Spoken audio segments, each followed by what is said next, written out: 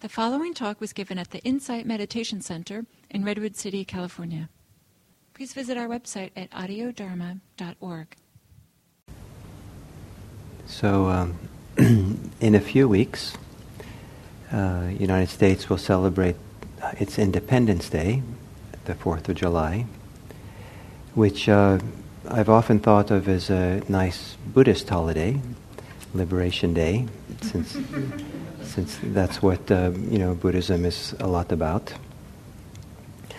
But America has a second Independence Day that is growing in recognition, and now something like 40-some states, some have some recognition of it. Some states like Texas have it as a state holiday. And it's called Juneteenth Day for today, June 19th, Juneteenth Day. And it's America's second Independence Day. And in some ways it completes part of the first one. Because it's very strange, this first, America declared independence, the United States declared independence from England in July 4th, 1776. And that's recognized as the beginning of the United States. Independence, freedom. But the freedom that was claimed with that declaration was for people of European descent, mostly, for white people. And with the beginning of freedom for white people, the United States simultaneously instituted slavery for people of African descent in the United States. It's quite a remarkable thing to think about, that this day that we celebrate independence is the very day this country sanctioned slavery for a big part of the population. So what kind of freedom is that? And then they stated, all men are created equal. But, there's this big but, right? And I guess they meant men, since they're the ones who were given the vote, the males. But all men, but then they had all these mostly African American slaves, but slaves, a few other ethnicities, that, were they really equal in being slaves? So it became a kind of a paradox and kind of a problem, I think, for the health of the country, that they had to kind of negotiate this idea that all men are created equal, but we have to justify why, or apologize for, or explain why some people don't fit that criteria. So it became a kind of strange ethical negotiation that many people in this country had to live. Many of the white people had to kind of figure this out, what to do. And it must have been, I imagine that for the white people who had to figure out this ethical issue, I hope it wasn't easy for them, because I can imagine that it can't be easy to shut down and close down and treat the whole population of human beings this way, especially when the foundation of the country is a certain kind of creed, a certain kind of dedication to something. So then, June 19th, almost 100 years later, 90 years later, June 19th of 1865 was when historians think that the last slaves in the United States were finally freed. And that was 2.5 years after the Emancipation Proclamation that Lincoln signed, declaring that all slaves would be free. And that day, there was a general or something, army officer who came to Galveston, Texas, and made the announcement that all the slaves there were now free. And so it's celebrated as a holiday in Texas and other places. Nowadays, I think in the 1980, I think it became a holiday in Texas. And so it's used to celebrate African American accomplishments, African American contributions to the United States. It's used to celebrate the freedom, the independence of African Americans. And I think that's great, really wonderful. But I also think that there's a tendency to, especially among majority, dominant white population in the United States, to kind of look the other way too often and kind of say, what's them? Their freedom, their independence. That's nice, isn't that great? But isn't it also kind of a freedom for the white people?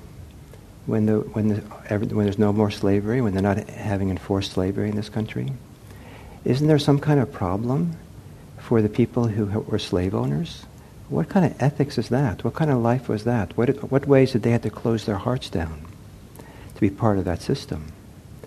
They were also, in a certain kind of way, enslaved in their attachments to that system, in the attitudes they had to the slaves.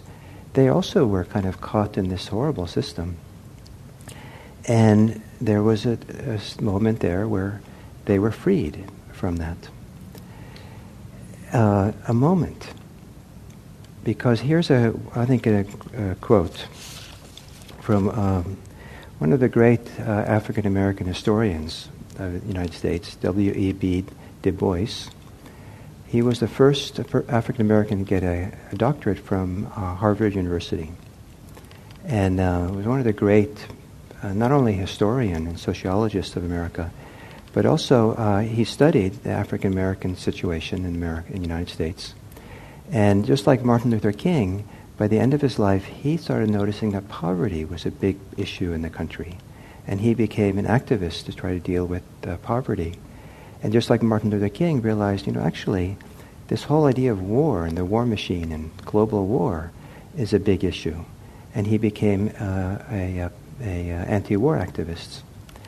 And in fact, he became one of the first people, probably in the United States, to be tried, had to go to court, for opposing nuclear weapons.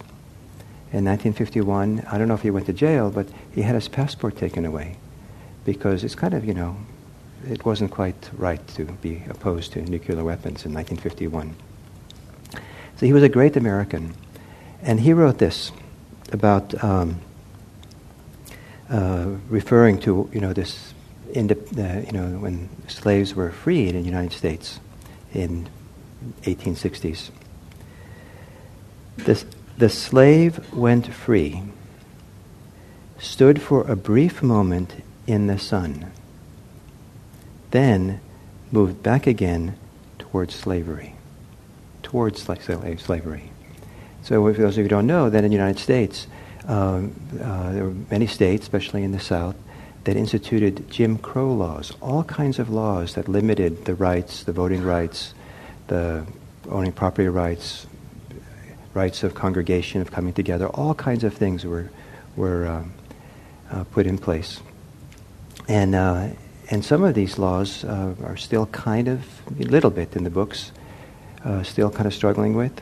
But it's kind of remarkable that the right for African Americans to marry anybody they wanted to, at least the opposite gender, was only granted in 1965. That was just about 50 years ago. I think 65 or 67.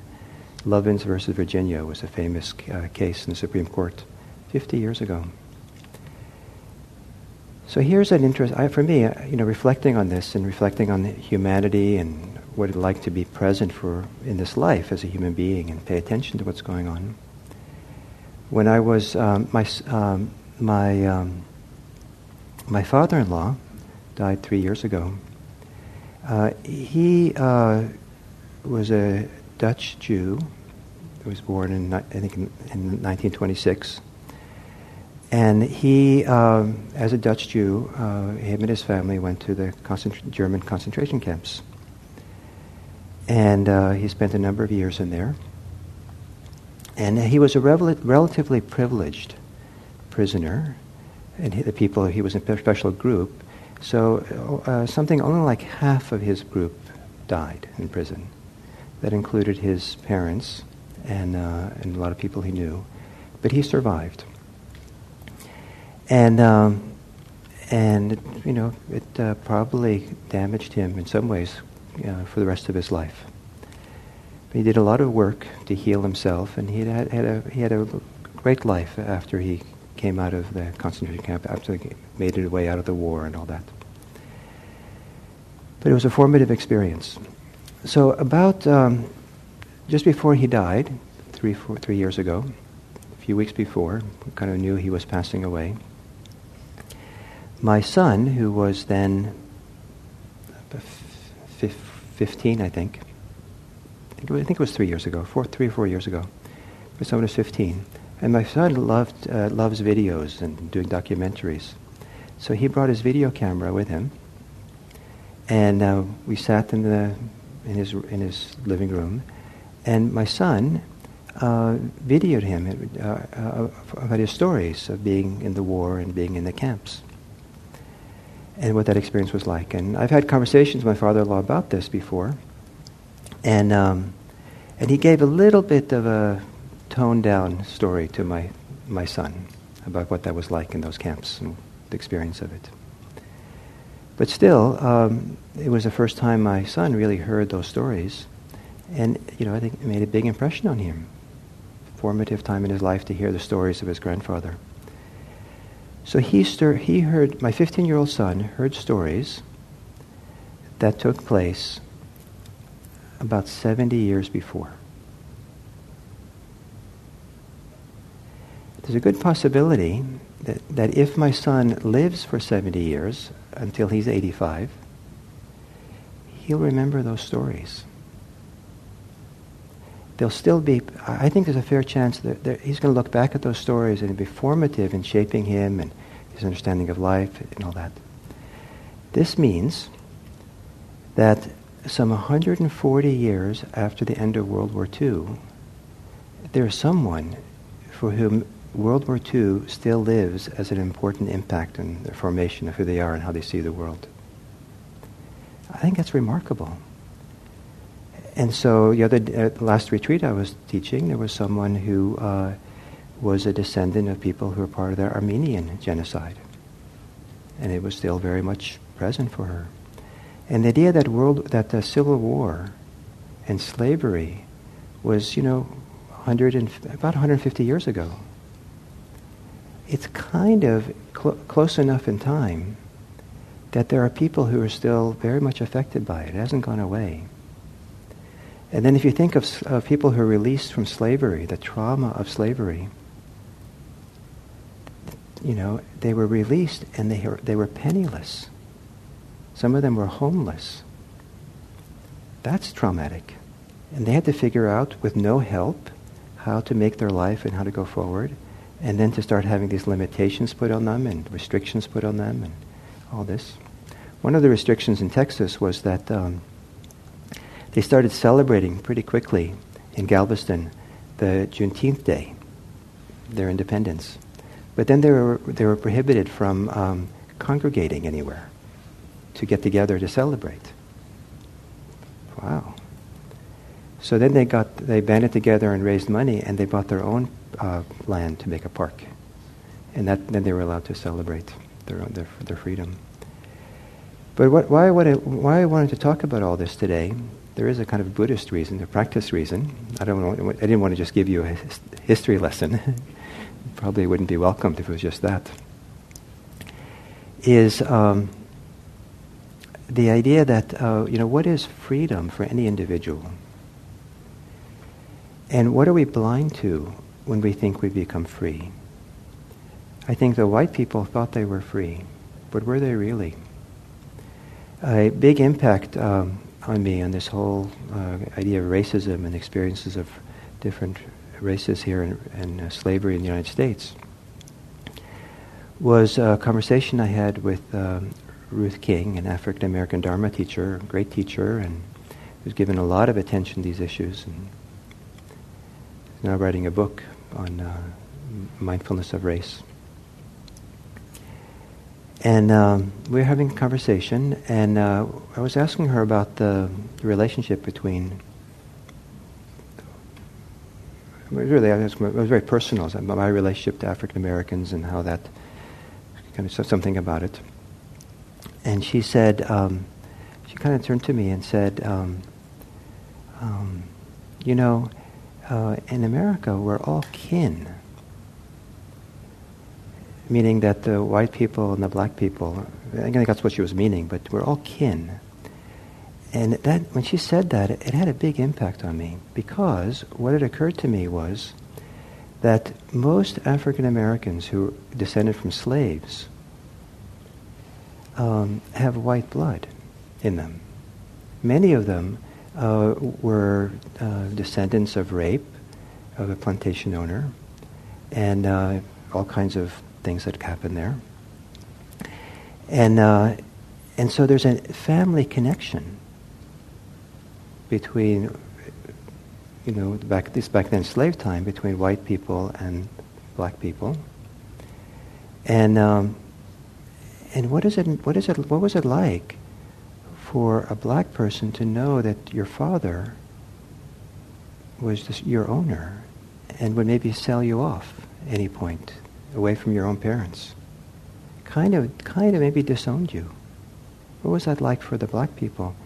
But what was it like for the white people to do that? What was it like for the white children of the white slave owner to know that they had siblings who were in the slave quarters? What was that like for them? I can't imagine it was easy. I can't imagine that they could make it easy unless they really shut down and closed down parts of themselves. They couldn't be free in that system.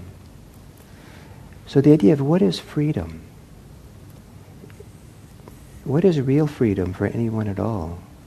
And when is it when we allow ourselves to be free only in some ways, but we have blind eye to other ways in which we're not free? Or we turn a blind eye to the lack of opportunity, the lack of freedom, the lack of rights that other people have, because we're busy with our life, or we kind of don't think that we're busy with our life. We think our life is hard and difficult, and we're just trying to get by. But to what degree, ignoring the rest of the system that we're in, the other people, is there freedom there as well?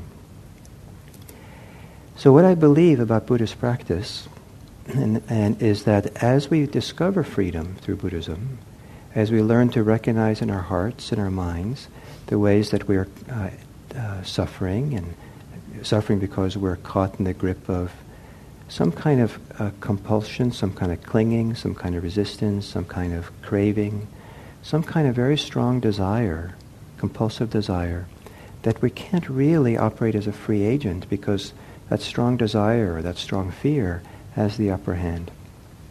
And so we end up doing things and saying things and feeling things, believing things, which are not really for our own well-being. It causes us stress, it causes us suffering, it causes distress, depression, all kinds of things.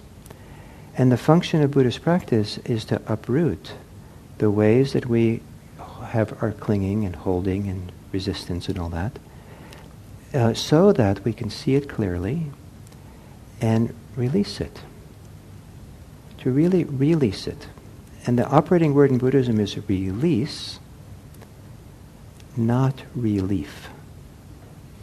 If we're using Buddhism for relief, we might then continue to perpetuate all kinds of ways in which we actually are caught in a system, caught in our psychological inner system of clinging and holding. We just kind of made ourselves comfortable. But to discover real release, to really be able to free ourselves, let go of something, to heal something very deeply, is a function of Buddhist practice. But is that something we do only individually? Is it only good enough to become free yourself? I think it is if you do it thoroughly. Because if you do it thoroughly, you're going to notice what's going on around you.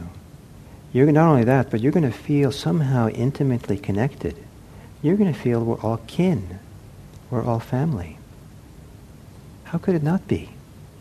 Because, our capacity for empathy, our capacity for understanding other people, I think that blossoms when there's no resistance, no holding, no tightness, no fear, no blocks to it, no blinders on to see.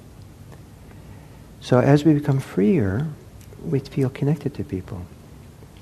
This evening my wife read an article you told me about. I didn't get the citation or anything. But it seems to be a psychological study of people who end up in positions of power. And apparently they've done brain scans of some kind to see what parts of the brain that get activated. And they've studied them, I guess, psychologically. And apparently there's a correlation that people who end up with a lot of power develop less empathy. They have less ability to read other people. Their ability to read and understand other people goes down. And it's kind of remarkable. So slave owners had a lot of power. Their empathy probably went down. People who tried to keep the power after slavery, where was their empathy? People are trying to keep the power now. What degree of empathy do we see in the United States with the people who are poor, the people who are oppressed, the people who are African American? It's a huge issue right now, the degree to which people understand and have empathy for each other in this country. And anyway, but freedom, to really become free, sets free the empathy. And if it doesn't set it free, are we really free? And if it's always about someone else who's free, or we kind of keep ourselves separate and distinct, maybe we can't really be free. So the issues that are true for African Americans are true for everyone else in this country. And that's just very nice. I mean, this guy, W.E.B. Du Bois, he was a champion for African American rights. But as he seems to be, as he studied these issues that he had to look at, he became a champion for Native American rights. He began understanding the issues for everyone. And, I think that what's happening in this country is kind of a wake-up for, to the needs of other people, what it means to be free. It was only 50 years ago that we celebrated last week, the 50-year anniversary of Stonewall in New York City. Only 50 years ago. And can gay people be free if the rest of us are not free? Can the rest of us be free if they're not free? Where do we share our freedom? Where's the intersection of it? How do we find it? So this has been what I've discovered for myself in the years that I've done Buddhist practice. It came as a surprise. It wasn't something I was looking for. And that was that we're all kin. That is, that as I grew in my capacity for freedom, as I learned to shed and drop and let go of many of the things that I was caught up in, that my eyes, my heart began to open more, and I started to be more sensitive to what was going on around me and the people around me. And that process continues to this day. And maybe it's a lifelong process. Maybe it never ends. I think as any individual keeps growing, developing, I think we all hopefully develop and grow our whole lifetime. As our society keeps growing and developing, and maybe societies will always grow and develop. That's the nature of it. There's no static, fixed state for any of us. But as we keep moving into, it's like moving into freedom all the time. We're finding freedom all the time. It's not a done deal. I don't think that we can rest and be content, but now I'm free, and feel like, done what had to be done, is the saying in Buddhism. I don't think it really works that way if we're connected to each other, and if we keep growing. So to have freedom, Buddhist freedom, to have this practice that we're doing of mindfulness lead to freedom, we can't do it alone. It's something we do together, or something we find together, or something we're connected together. It's not a message that some people want to hear, because some people really want to just find relief for themselves. They want to just kind of find some kind of way of coping with life better for themselves. And that's fine. I think that's a wonderful thing, important thing to do. But what you should know, that if you do find, looking for that kind of relief, looking for the benefits of mindfulness, stress reduction, and all kinds of benefits, healing things, watch out. Because if you do it well, the freedom's going to catch up to you. You can't not. At some point, if you do this practice, start feeling a kinship or a connectedness or a greater empathy to the world around you. And the momentum, the feeling inside of wanting to be free will take precedence. And you'll discover ways, like I'm still discovering ways in which I'm not totally free. I have beliefs, ideas, bias, attitudes, understandings, blinders, all kinds of things I have as I go about our world and our society. But I'm confident that if I have this mindfulness thing going, that there's a kind of a force within that wants to move through that, wants to find a way. And sometimes it's a little hard to do that, it's awkward. But that's the movement of this practice. And it's one of the reasons why I have a lot of confidence in this practice of mindfulness. Because it's not something that's just good for the individuals, it's good for our society. And I think this is one of the purposes the Buddha had when he taught this. And the reason I say that is because of one little teaching the Buddha had, that he said repeatedly, where he defined what a wise person is. And he said that a wise person is someone who intends the welfare of oneself,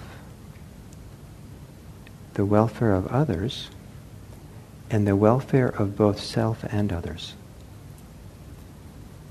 Welfare for me, welfare for you, and for the welfare for we. The whole system.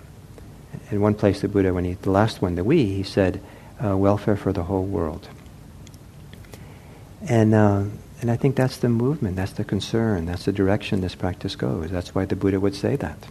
That we're not only concerned about ourselves, we're not only concerned about others, we're concerned with both.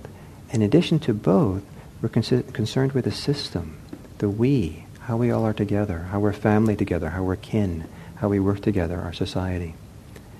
I think that's the movement of this practice. I hope that's the case. And the final thing I'll say is that in some Zen traditions, in some Mahayanism traditions, there's this wonderful teaching that to become it's based on a little saying, only between a Buddha and a Buddha. That if you want to become really free, in some Zen people say you can't do it alone. You can only do it in relationship with other people. When Buddha meets Buddha, when a free person meets a free person. And are you ready to meet a free person and recognize each other? That's pretty cool.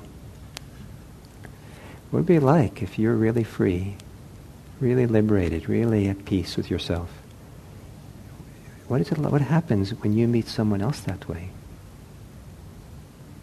That's pretty cool. A Buddha meets a Buddha.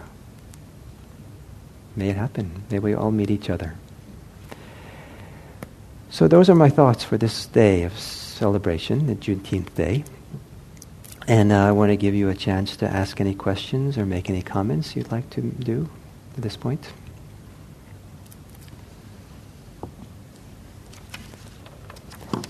And if there's no comments, then then there's a risk if you don't have any comments or questions.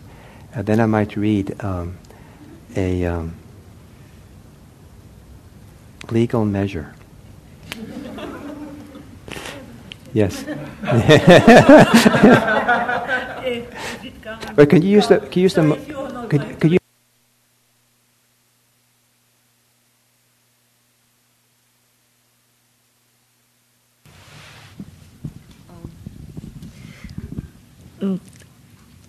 Thank you for the wonderful talk. Does freedom necessarily goes with the happiness? With happiness? Well, yes and no. I think that in and of itself, when freedom, the simple experience of freedom, especially when we really experience it fully for ourselves, like, in a clear way, it often comes with happiness. But see, here's See, freedom in Buddhism is a little different than how often freedom is thought about in the United States. I don't know if it's really fair to say it this way, but at least maybe the principle is what I'm trying to say. Some people think of freedom, they think about the freedom to do something. In Buddhist practice, we're finding freedom from something. From limitation, from restrictions, from contractions, from fear, from suffering. If you learn to be free, and your heart is open, and you no longer have those limitations, in and of itself it might be a happy thing. But what happens if you encounter someone who's suffering? Then your heart breaks. You're at peace to have your heart broken. It feels okay to have your heart broken. It feels like it's right. I mean, why not? You should. If you feel empathy and someone's suffering, and of course you're not going to be whistling happily and smiling and saying, just be happy. I think that the freedom that we find in this practice means that our emotional life is richly or connected to what's appropriate in the world around us. And we feel the emotions that are appropriate from the circumstances. However, we're not stuck in them. So if we're in a situation that's heartbreaking, our heart is broken, we might cry, but we don't get stuck in that sadness. When, then the next thing happens and we're ready for the next. Is that the answer you wanted, or you wanted just... No, I wanted the answer you wanted to. Okay. So can you move the mic over?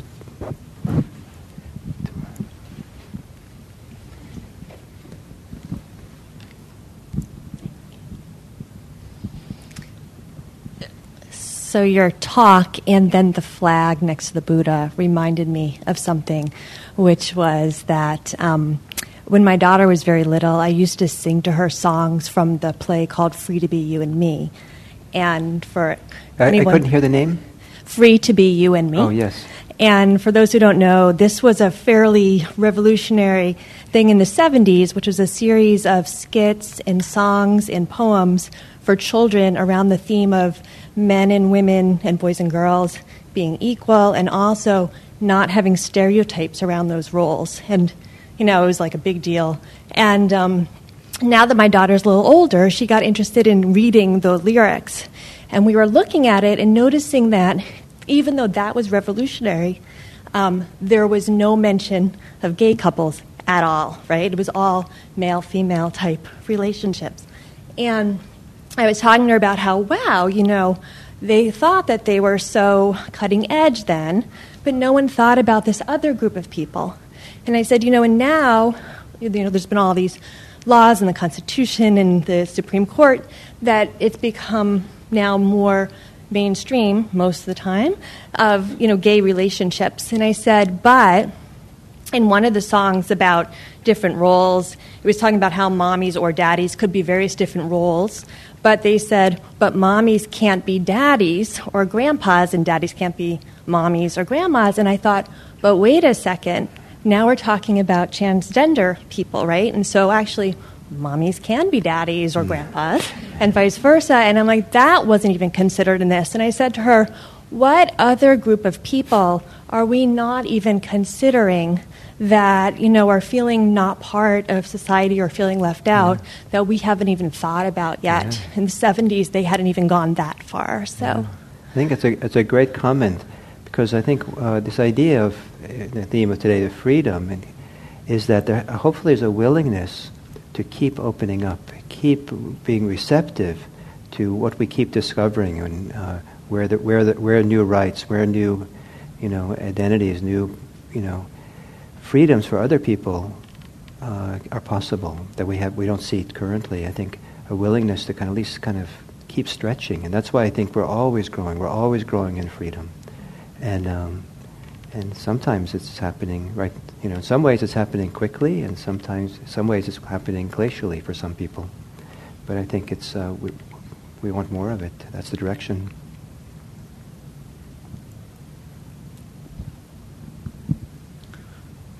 So just comment about the article you mentioned. The extreme power it was an MIT study, shows correlation between with a brain scan similar to TBI, to traumatic brain injury. So I think this is really interesting because that just came out a couple of days ago. There's studies about how the traumatic experience of slavery, how that there's post-slavery traumatic experience. So the whole experience continues down through generations for African Americans. But in this way, maybe there was trauma for the white slave owners, right? And so there, it's also same kind of similar thing. And so, and that trauma also continues, and maybe that explains why there's so much hate and anger and things like that in some of the white population towards this whole thing, because they also are struggling with their trauma. Yeah, the other point, this progression that go into isolating groups and having certain judgment against groups, it exists in the same groups. I mean, it doesn't need to be a person belongs to a certain color or a certain behavior or whatever it is, and that's the these are like, I don't know what we call them, maybe bad seeds or you know, like the things could be on extreme, you know, people who abuse the power of others or the people who are being abused, and that exists across the board. Amongst white only, and amongst, you know, black or whatever it is, and that's another thing that's always also maybe ignored or not looked at. I agree. So I think this idea of freedom being a plant inside of us that keeps wanting to grow, and our task is to keep letting it grow, so we can keep looking at all the different areas where we close our hearts, or our society closes its hearts to people, in all kinds of different ways. And I agree. It's within groups, it's within individuals, it's everywhere. It's you know, but we're hopefully learning how to not do it so much anymore. So this is one of my hopes for a place like IMC, for a Buddhist group like ours, is that certainly, you know, I hope that we can be inclusive here to everyone. I mean, ideally, everyone would feel welcome here, and I know it's sometimes hard to feel welcome here for many reasons. But it certainly is my wish that that's the case, that's inclusive, and it's a place anybody can come and use and be part of. But I know that that's also, you know, a little bit idealistic to say that, because of so many different complicating factors that go on, how people feel included and not included, and then the dynamics within a group. But one of the dedications that I have, and I'd like IMC to have, is that we'll never turn our backs on anyone. Meaning, partly what that means is we're always ready to meet someone and talk about what's going on and find a way. No one's ever kicked out. No one's ever, you know, said you can't be here. Everyone's welcome to come, and if there's challenges and tensions and difficulties, then we'll hang in there. No one's going to be asked to leave, unless there's some kind of, you know, physical harm being done or something. And the idea is we're here to meet the challenges and meet the difficulties and try to find our way through it. And I think my hope, I think, is that dedication hopefully will help us find our way. To simply have the idea we'd like to be inclusive and be welcoming is important, but it can also be naive, because it kind of can ignore the fact that to really be inclusive, we have to deal with the difficulties, the challenges and the tensions that come up. I don't know if that responded to your statement, which was so good. It's a statement, probably. I'm prefacing a question maybe that I haven't asked yet, is this kinship that comes with that freedom and the sense of family, it gets out of whack when sometimes the essence of a real family is have something that has the opposite of that, has an abuse, or has some where it shouldn't happen because it's family, but then it's happening to an extreme case inside of the family. Right. And it's causing way more damage to the family and the kinship that is part of. Yes, yes. So what do you do with that? Well, it's easy. You heal it. Yeah, I say that because it's a big topic, right? I mean, hopefully it can be addressed, and can it be addressed sometimes it has to be addressed as an individual because it's hopeless to do it as a family. Sometimes the family has to address it as a whole.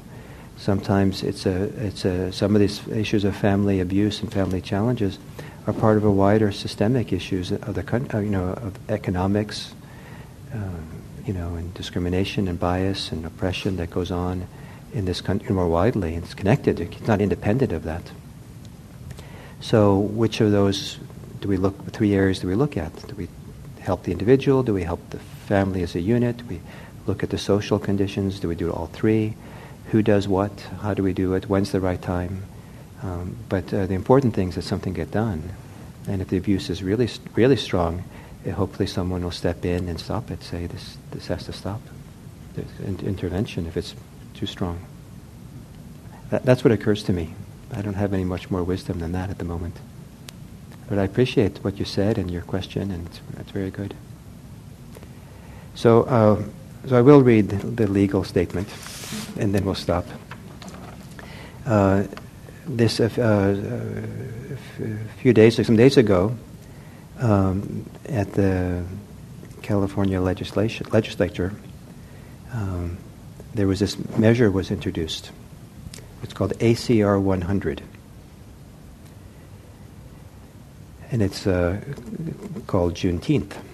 This measure would recognize June 19th, 2017 as Juneteenth, and would urge the people of California to join in celebrating Juneteenth as a day to honor and reflect on the significant role that African Americans have played in the history of the United States, and how they have enriched society through their steadfast commitment to promoting unity and equality. Whereas Juneteenth, also known as Juneteenth Independence Day, Emancipation Day, Emancipation Celebration, and Freedom Day, is the oldest African American holiday observance in the United States. So that's, I don't know if it passed, that today is a state recognized as a state of California as Juneteenth Day, but it's certainly recognized in Redwood City today. So thank you all.